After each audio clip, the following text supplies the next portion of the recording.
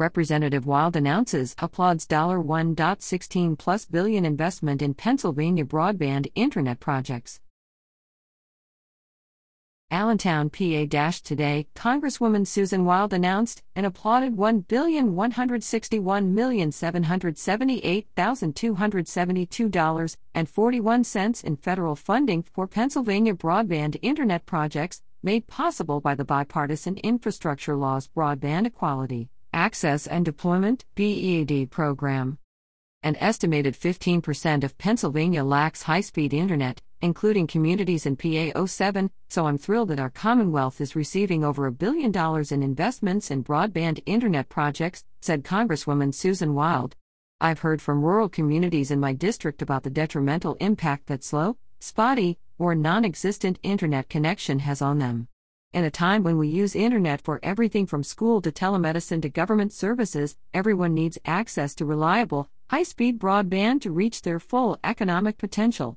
I'm proud to have helped pass into law the Infrastructure Investment and Jobs Act that is making this program happen, and I look forward to watching these projects get off the ground and get to work for PA 07 and the entire Commonwealth. The BEAD program within the National Telecommunications and Information Administration, NTIA, was established by the Infrastructure Investment and Jobs Act, landmark bipartisan infrastructure legislation that Rep. Wild worked to pass into law. This $1.1+ billion investment Pennsylvania is receiving thanks to this legislation will work to expand high-speed internet to every corner of PA 07 and every corner of the Commonwealth by supporting planning, deployment, and adoption of digital infrastructure.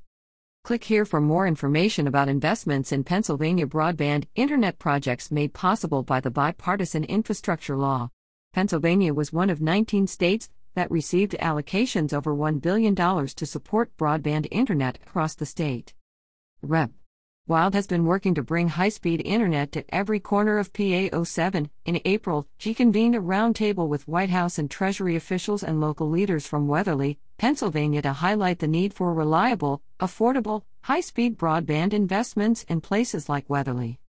Information provided to TVL by Olivia Taylor Puckett.